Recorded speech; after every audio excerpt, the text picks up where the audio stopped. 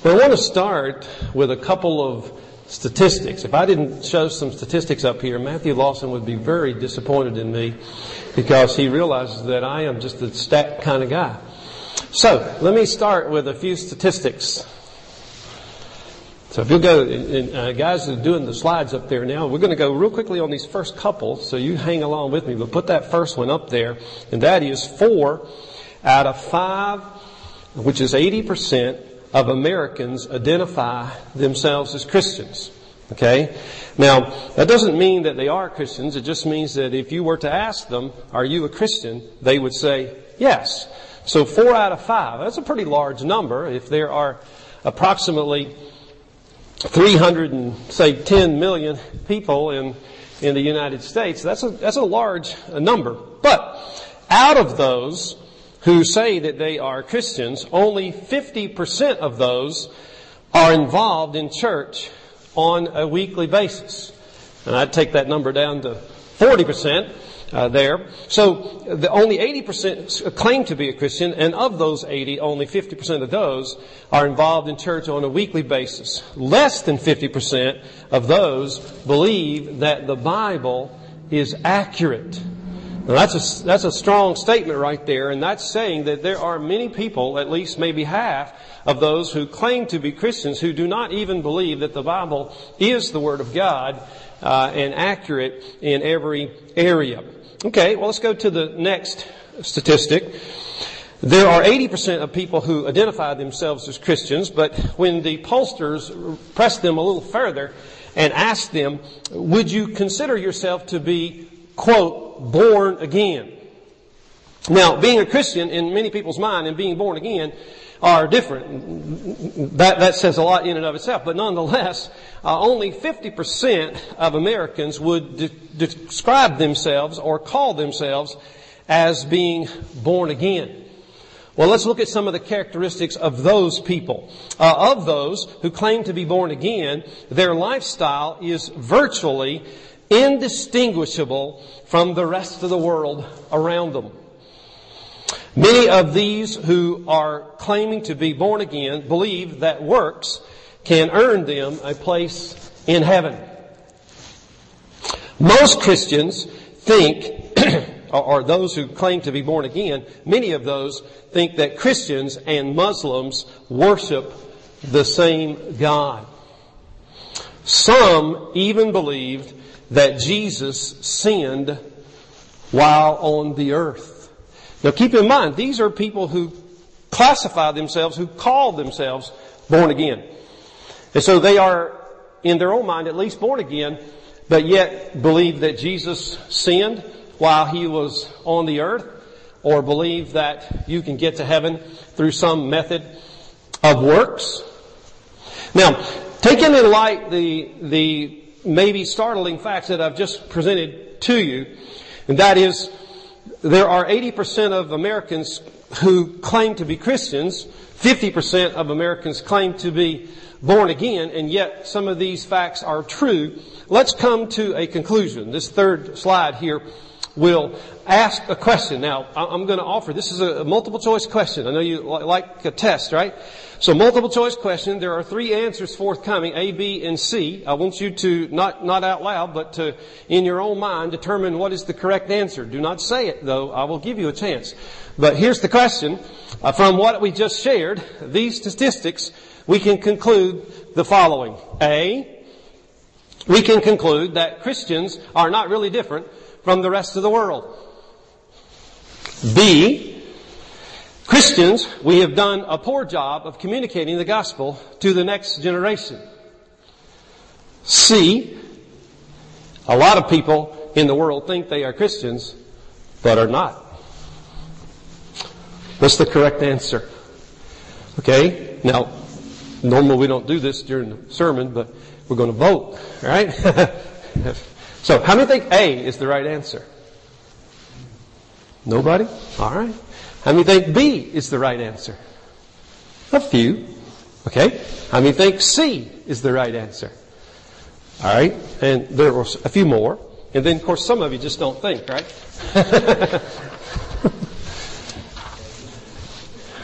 Well, it's kind of a trick question. they're all three true. Okay? They're all true. At least that's my opinion. They're all true.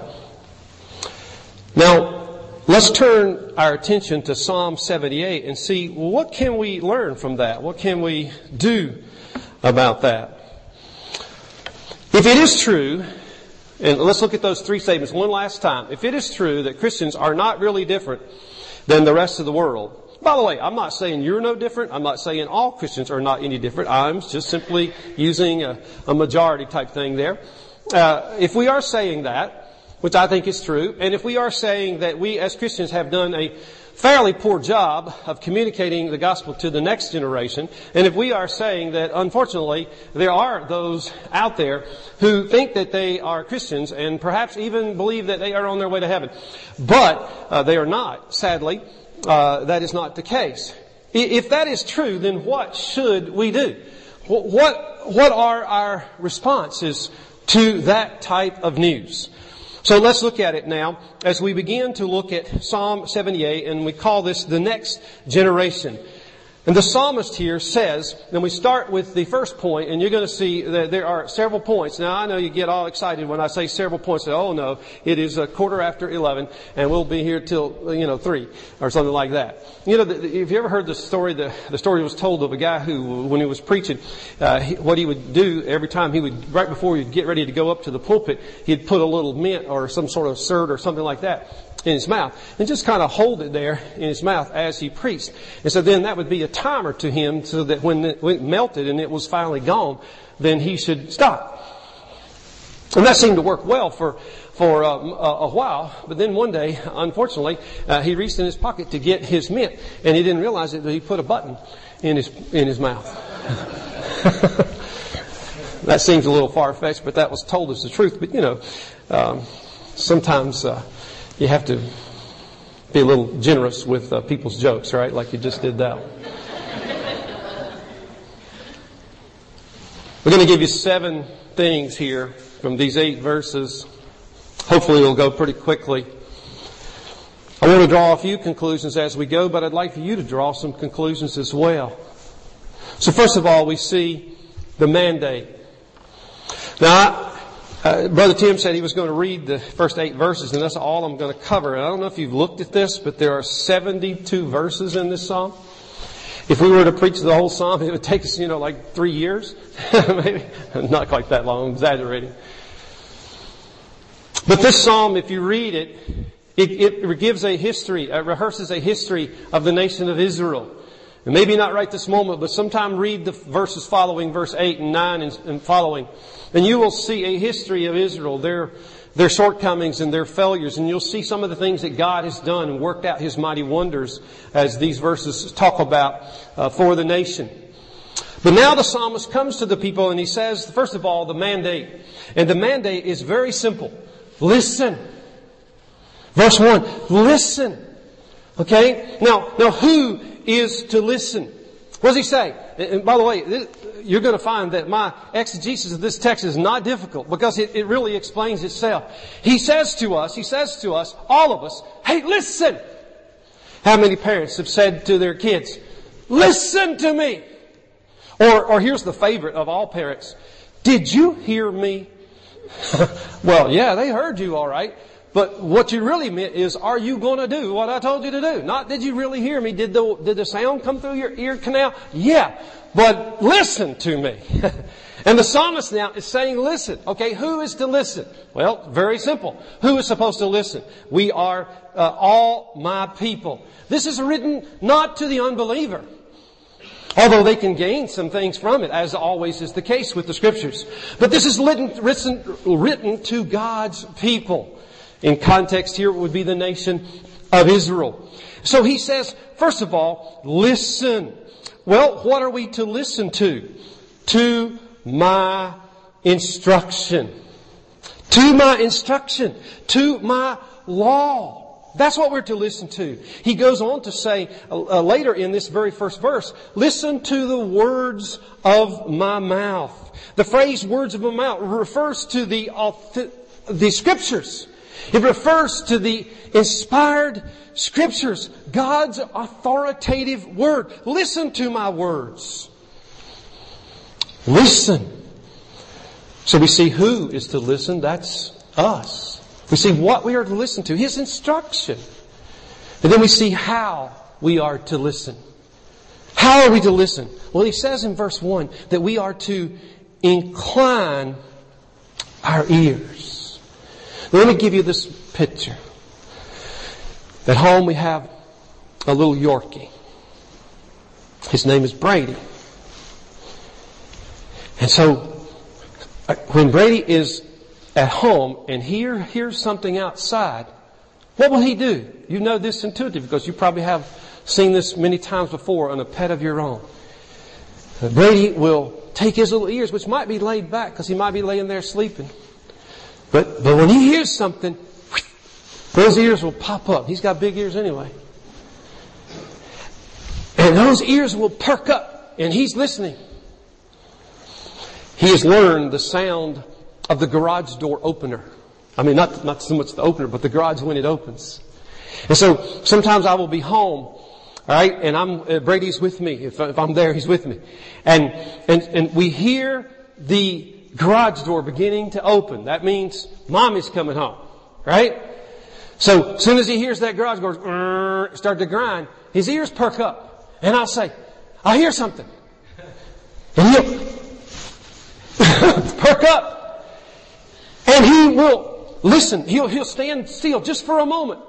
But then as soon as he realizes, oh, that's the garage door coming up, he takes off right to the door. And then he turns in circles till you open the door. It's dogs. Just turn in circles over and over again. I don't know why. He gets excited. Mommy's home. She's going to feed me.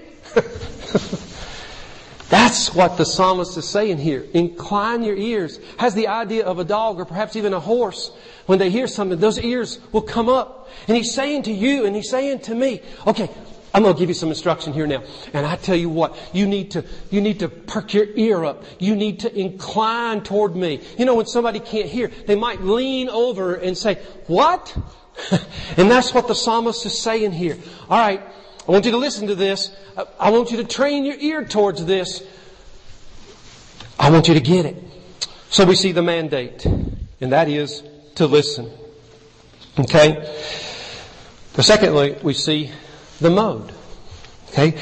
He says, how's He going to speak? The mode means the method in this case. How's He going to speak?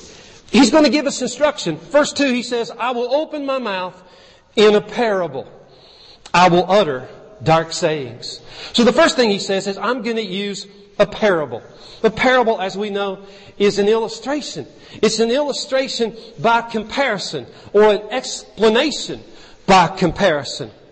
And in this particular context, the psalmist is saying, I want you to notice the history of Israel. I want you to notice their shortcomings and their failures. I want you to notice how God has provided for them. And yet, despite God's provision and despite God's blessing, they turned their back on God time after time after time. He says, here's the story. Listen to it. It's an illustration, and we can learn from that illustration. He also says, I'm going to speak to you in dark sayings. Well, I don't know what translation you might have. They mostly all say dark sayings, but some of them might even use the word riddle right there.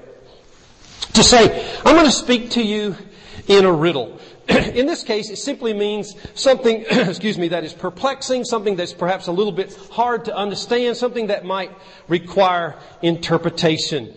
In this case, he's saying to the readers, he's saying, I want you to observe God's gifts. I want you to observe God's faithfulness. I want you to notice His mercy, His love, His power, His grace. And I want you to notice how Israel failed even despite God's revelation of Himself. And we can learn from that. We can learn essential truths that will be helpful for us in our own spiritual edification.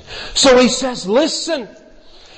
There are lessons that you can learn by looking at the past of Israel. There are lessons that you can learn.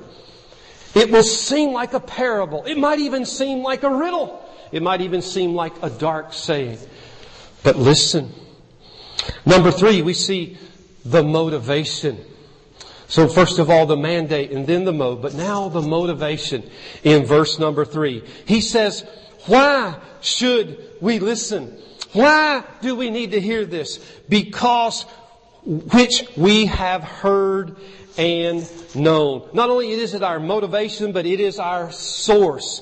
What are we supposed to tell? He hasn't gone that far yet, but we know he's about to say, hey, you need to tell the next generation something here.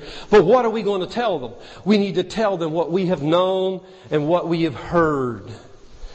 You can't tell what you do not know. And he says to the listeners here, I want you to notice what we have heard and what we have known. The motivation and the source of instruction that the psalmist is talking about comes from the truth that he has known. Notice the use of the word we right there. He didn't say what you have heard. He says what we have heard. But I want you to also notice this. This is instruction that is fortified by example. Because the last part of verse 3 says, which we have heard and known, and our fathers. A little bit more to be said about that later. It's one thing to hear it. It's another thing for the message to be fortified, to be strengthened by the example. And he says, I want you to pay attention to what you've heard and what you've known and what you've seen from your fathers and what they have told us. Listen, the more a parent teaches their children, that's important, but it must be backed up, it must be fortified, it must be strengthened by the example. We've all heard of people who would say, hey, don't do as I do, do as I say. Well, the message is then lost. A parent can't say, well, do this, but then they don't do it. We must not only tell our children, but we must show them. We must show them by example. And that's what the psalmist is saying here. Parents, let me say to you, and I'm a parent, so I say to me,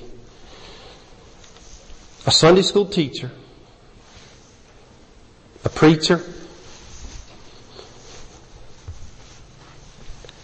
were never meant to be a substitute for the mother and the father. Now that doesn't mean that the Sunday school teacher, the pastor, the youth leader, and these other agencies cannot come alongside of you and help to instruct your children. But ultimately, it is your responsibility. Ultimately, it is my responsibility as a parent to instruct my children. And not just to instruct them with words, but to back that up with my example, with my life. That is our motivation. That is our source.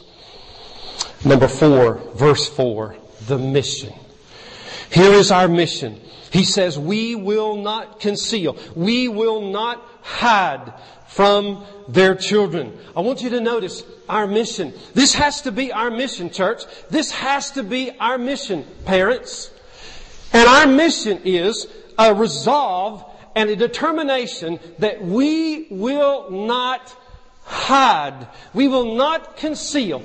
We will not fail to tell the next generation the truths that have been gleaned. Notice he says it is our responsibility to tell the next generation of the awesomeness of God. It doesn't say exactly that term right there, but if you follow the context, it is our responsibility to tell about what God has done, about His wondrous works, to sing of His praises. It is our responsibility. That is our mission. In this verse, verse 4, he says, we will not hide them from their children. How cruel would it be if I knew where there was water, but yet I refused to tell the source of that water to someone who was dying of thirst. How cruel would that be? And that is the same thing would happen is if we as parents, if we as a church, if we know the source of life, if we know what they need, and yet we fail to communicate that message. He says, but to tell the generation. Now, what should we tell them? What should we tell them? The psalmist seems to be aware here of the ever-present problem that parents have of communicating God's truth to the next generation. Here's our problem, parents. We become preoccupied with life. We get caught up in materialism and our jobs and all the things that we fail to communicate to our children the instructions from God. We fail to communicate to the next generation His wondrous works. We fail to communicate His praises. Verse number 4, the last part says, but tell the next generation the praises of the Lord. The ESV there translate the word praises as glorious deeds. What are we going to tell them? Okay, our mission is that we will tell. Church, do we see that as our mission? Do we understand at Cornerstone Baptist, and not just Cornerstone, but all churches, our mission is to tell. We cannot tell what we have not heard. But if we have heard, and we know the truth, how sad would it be to keep the truth to ourselves and not tell? So our mission is to tell that next generation. Okay, so that's our mission. Now let's look at our message, which is the last part of verse 4 and verse 5. The first thing we tell them about the personality of God. They need to hear of His praises. They need to hear of His glorious deeds. They need to hear, as it says there in Psalm, the last part of verse 4, tell the generation to come the praises of the Lord. They need to hear of His work in creation. They need to hear of His work in salvation. Let's go back in time. Let's put ourselves in the life of a Hebrew parent in the nation of Israel. Moses told them back in Deuteronomy, you tell this to your children. Chapter 6. So my young child, I need to tell them, hey, you know what happened one day? We were being pursued by the Egyptian army. We were on our way out of Egypt. We've been in Egypt for hundreds of years. And God, through His mighty hand, had raised us up out of Egypt and said to get up and to go to the land that I'll show you.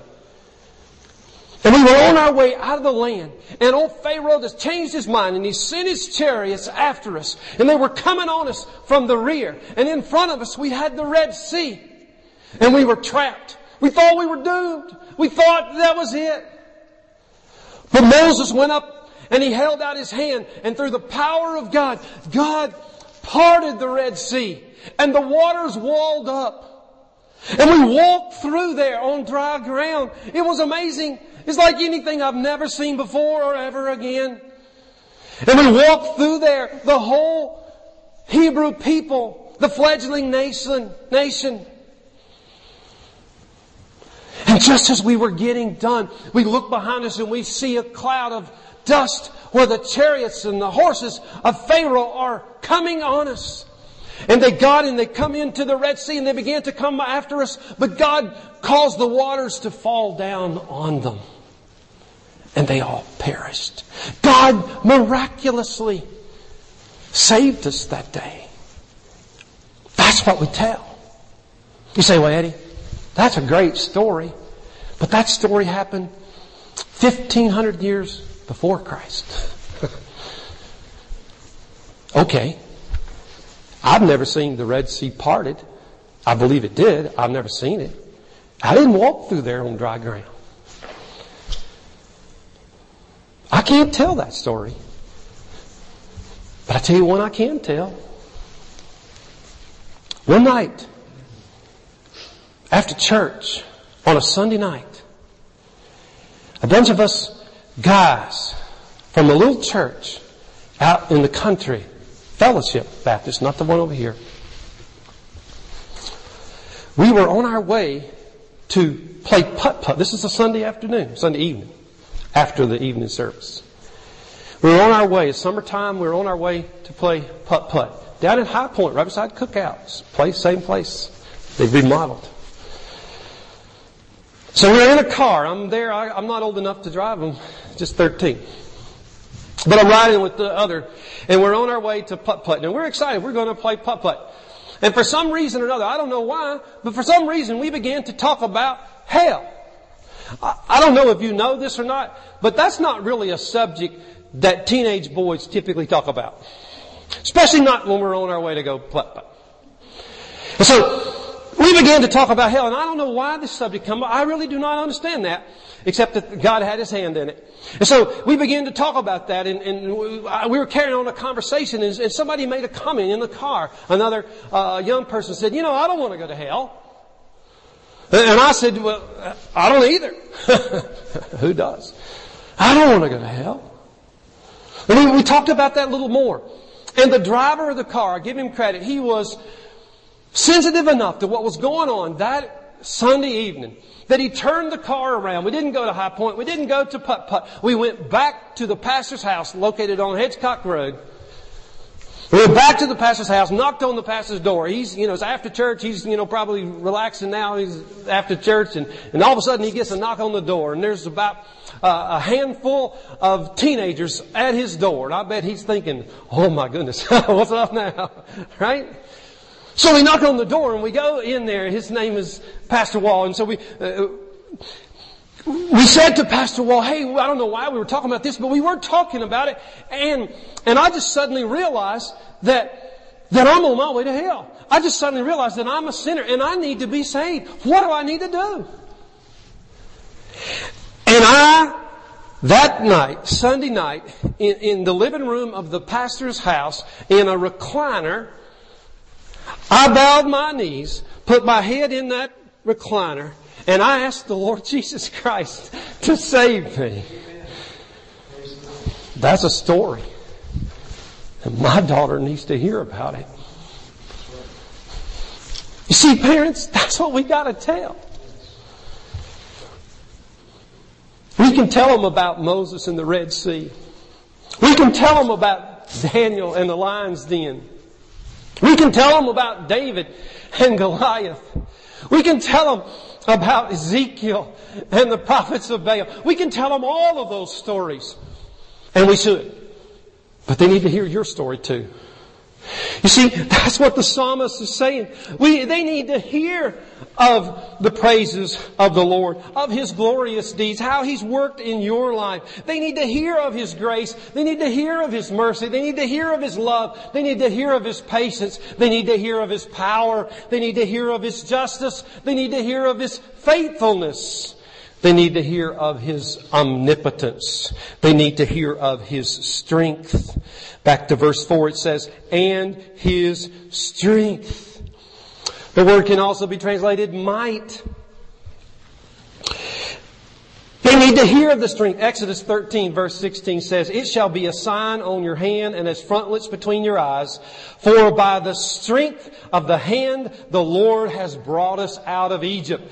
Those parents that day were instructed to tell the next generation how God, through His mighty hand and through His strength, not theirs, but through His strength, He brought them up out of Egypt. They need to hear of His strength. Exodus chapter 15 verse 2 says, the Lord is my strength and my song, and He has become my salvation. He is my God, and I will praise Him, my Father's God, and I will exalt Him. They need to hear of His strength. They need to hear, back to verse 4, of His wondrous works. Oh God, the psalmist says, you have taught me from my youth, and to this day I will declare your wondrous works. When they go to school and that science teacher tries to tell them that this earth evolved or was created through some explosion, some big bang, and that we evolved as a human race. They need to hear of the creation. They need to hear the truth from the Scriptures that, oh no, you're not evolved. You were created in the image of God by an almighty God. This earth wasn't the process of some big bang out there eons and eons ago. God, in His infinite power, He just one day decided, let there be, and there was. They need to hear that. They need to hear it, because they won't hear it at school. And listen, parents, don't rely upon the science teacher to tell your children. They won't tell them. They won't tell them the truth. You tell them. Yes. They need to hear it. They need to hear of His wondrous works. So that way, when they're standing in front of a college professor whom they disagree with, they can give a reason for the hope that lies within them. They can be respectful and they can be courteous, but they also can take a stand for what they know to be the truth. Why can they do that? Because they heard it from their parents. Because they heard it from those around them. Because not only did they hear it, they saw it lived out in the parents' life. That's the message. The first point of the message is the personality of God, His omnipotence, His justice, His power, His love, His mercy. But they also need to hear of the provision of God. It's part of the message, the provision of God. Look at verse number 5. He has established a testimony in Jacob. Another word there for Jacob would be Israel. It's a reference to the whole nation here. And He appointed a law in Israel, which He commanded our fathers that they should teach. God has revealed Himself through His Word. He has established a testimony. Here we have it. It's a testimony. It's divinely revealed and inspired oracles. It's the Scriptures. It's an infallible document. God's Word to Israel and God's Word to us. Listen, these were not cunning, devised fables or traditions. We don't tell our children fables and traditions. We tell them the truth of the Word of God. What the psalmist is saying to the parents is that what you have to offer your children as far as instruction is nothing short of the miraculous Word of God, which is designed to protect both us and our children from the many deceptive counterfeits being offered by a world which is rushing along, heading for destruction under the deception of Satan. And with the world rushing by, being led by the deceiver himself, what we have to offer this generation and the next generation is nothing short of the truth of the inspired, inerrant, infallible Word of God. That's what God has given us. He established a testimony. The church must be united. We talked about unity in Christian Growth Group this morning. And the church has got to be united from the preschool to the pulpit. And it's got to be united around one great and mighty truth. It's a simple truth, but here's the truth. From preschool to the pulpit, it's the same truth. The gospel of Jesus Christ transforms lives. That's the truth. And it's got to be preached in the preschool and the children and the youth and the young adults and the older adults and the senior adults and for all of us. Perhaps many churches fail to teach the truth of the gospel to children because the law is more attractive. See, Eddie, what do you mean? Well, the law, which is basically a list of do's and don'ts, provides children ministry leaders and parents a false assurance that they're doing the right things. Therefore, we can check off boxes like a spiritual checklist. Okay, they did this, did that. But no. The 10 Commandments point us to Jesus. The 10 Commandments point us to a Savior because we realize we cannot obey them. We cannot keep them. The Commandments show us that we need a Savior.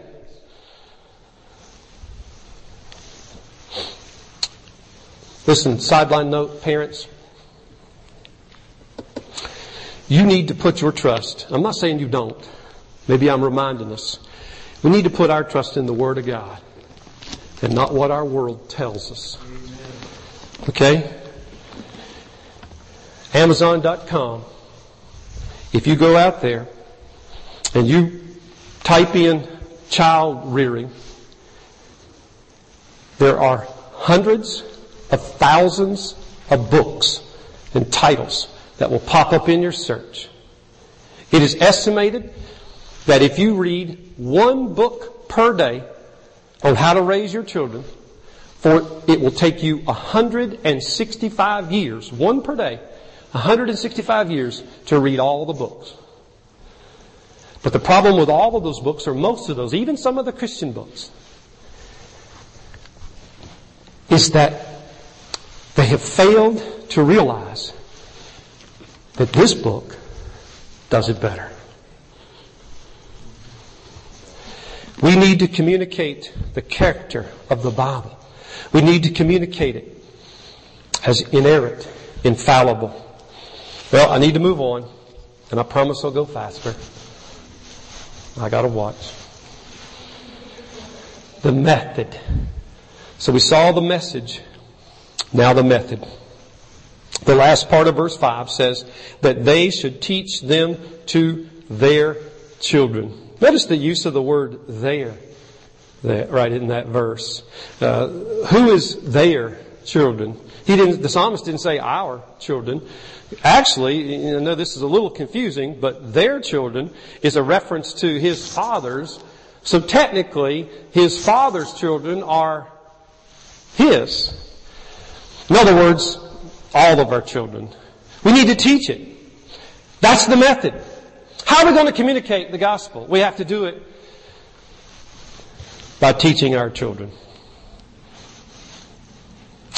We, unfortunately, are raising a generation of biblically illiterate children.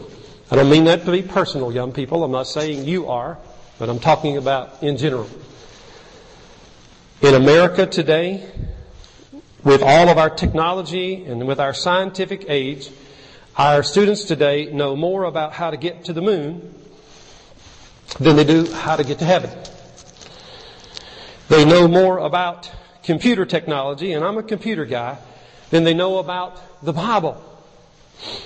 I'm not against learning about the moon or about computers. I'm simply saying that we've got to rectify the gap. A survey was taken years ago and revealed that over half of American teenagers could not name even one of the 4 Gospels. Not even one. In a multiple choice question, some decided that the epistles were actually the wives of the apostles. That Sodom and Gomorrah were husband and wife. And that Moses was the father of Jesus. Now we hear that and we think, oh no, that could never happen. But it has happened. We are raising a biblical illiterate generation. The word here in this verse is the Hebrew word yada, which is just translated teach. And the word means to make known, to declare. And so parents, and particularly fathers, it is our unction here from the psalmist to say, teach your children. Teach them. It's not an option. It's an imperative. That's the method. How are we going to communicate this to the next generation? Teach it to the ones that we have now. It's an imperative. Lastly, the motive. So the method is we teach. We teach with our words, we teach with our lives, we teach by example, we teach by precept. Why? Why do it? The motive. Verse number 6. That the generation to come will know. We teach this generation so that the next generation will know. Even the children yet to be born. Notice the children not yet born. Hey parents, that's your grandchildren. And your great-grandchildren. How are they going to know? You got to tell this generation so they can tell the next generation. That's the motive. So that they will declare them to their children. Why do we teach this generation? So they'll teach it to the next. That's what it says in verse 6. God holds us responsible. Number 7, another motive. Why do we teach? So, verse 7, that they should put their confidence or their hope in God. We sing that song. My hope is built on nothing less than Jesus' blood and righteousness. I dare not trust the sweetest frame, but wholly lean on Jesus' name. Right? That's why we teach. So that they will put their confidence, their hope in God. Young people, you can't put your confidence in the American way of life. You can't put your confidence in your bank account. You can't put your confidence and your hope in your health, in your youth. All of those things will fade. But you can put your confidence in God. You can set your hope there. And then the third motive is so that they will not forget the works, but keep His commandments. In verse number 7. That they will keep His commandments. Our goal as parents is a personal faith, a confident faith in our children. They will keep His commandments.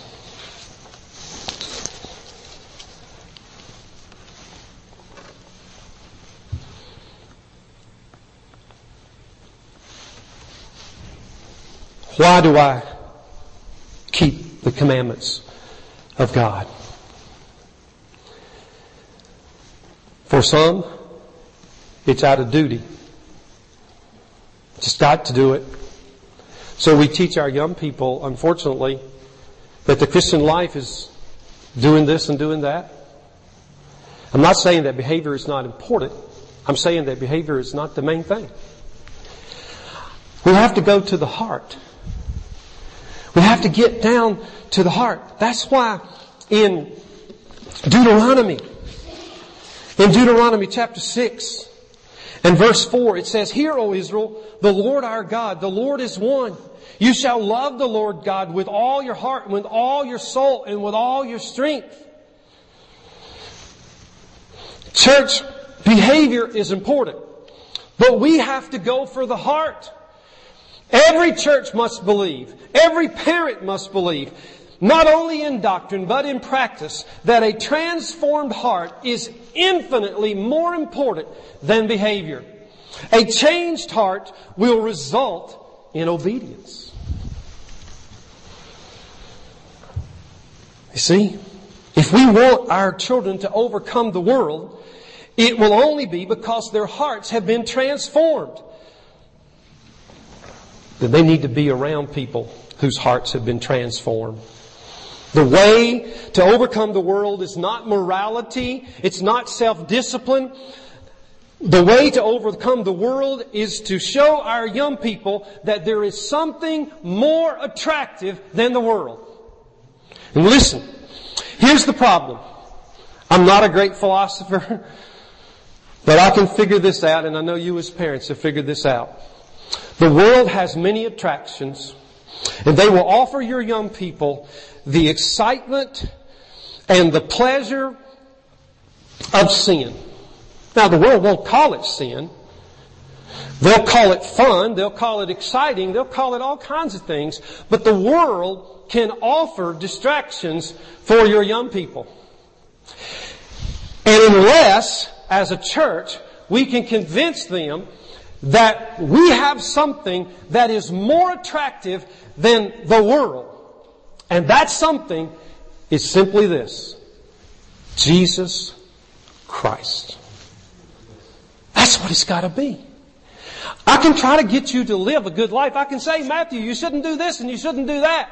The problem is the world is going to pull you, and now you're just trying to modify your behavior, and you're not likely to be successful with that. But if I can convince you that the life in Christ is more attractive and better than the life out there in the world, then now you've got a chance.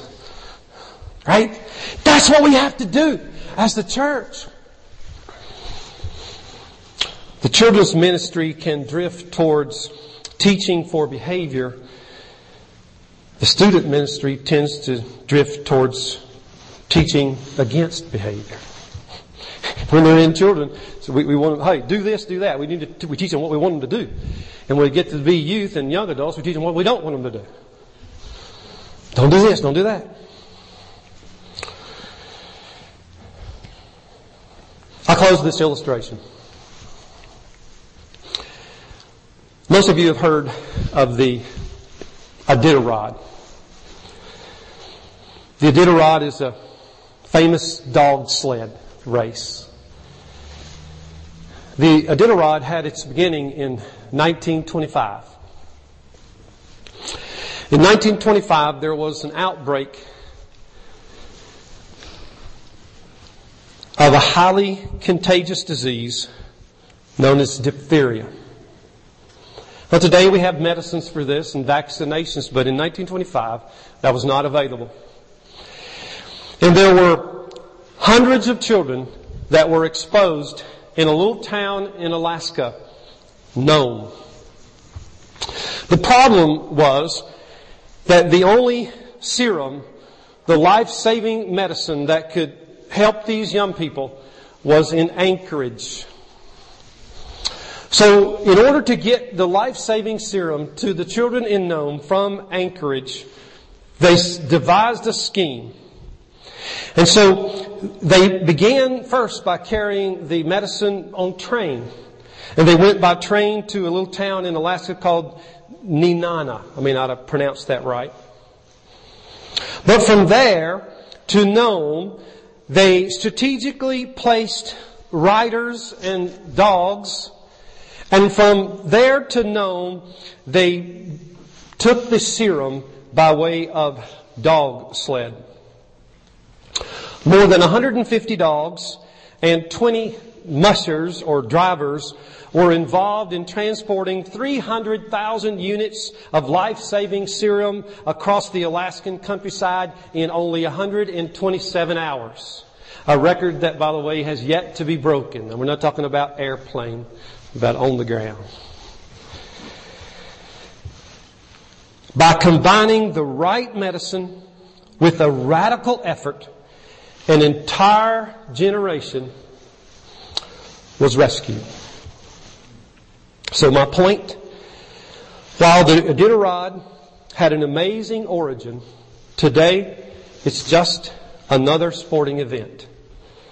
Today, teams race along a similar path, but the difference is the motivation. The same is true in our churches. If we are not careful, we will gather our children and we will gather our teenagers and we will go through the motions of Christian discipleship without a sense of the life-giving message and mission that we as a church have been given. The church, the race is on. The stakes are high. It is not our strategy that is important, but the serum, the gospel, which is the only thing that can bring about transformation. We must tell the next generation.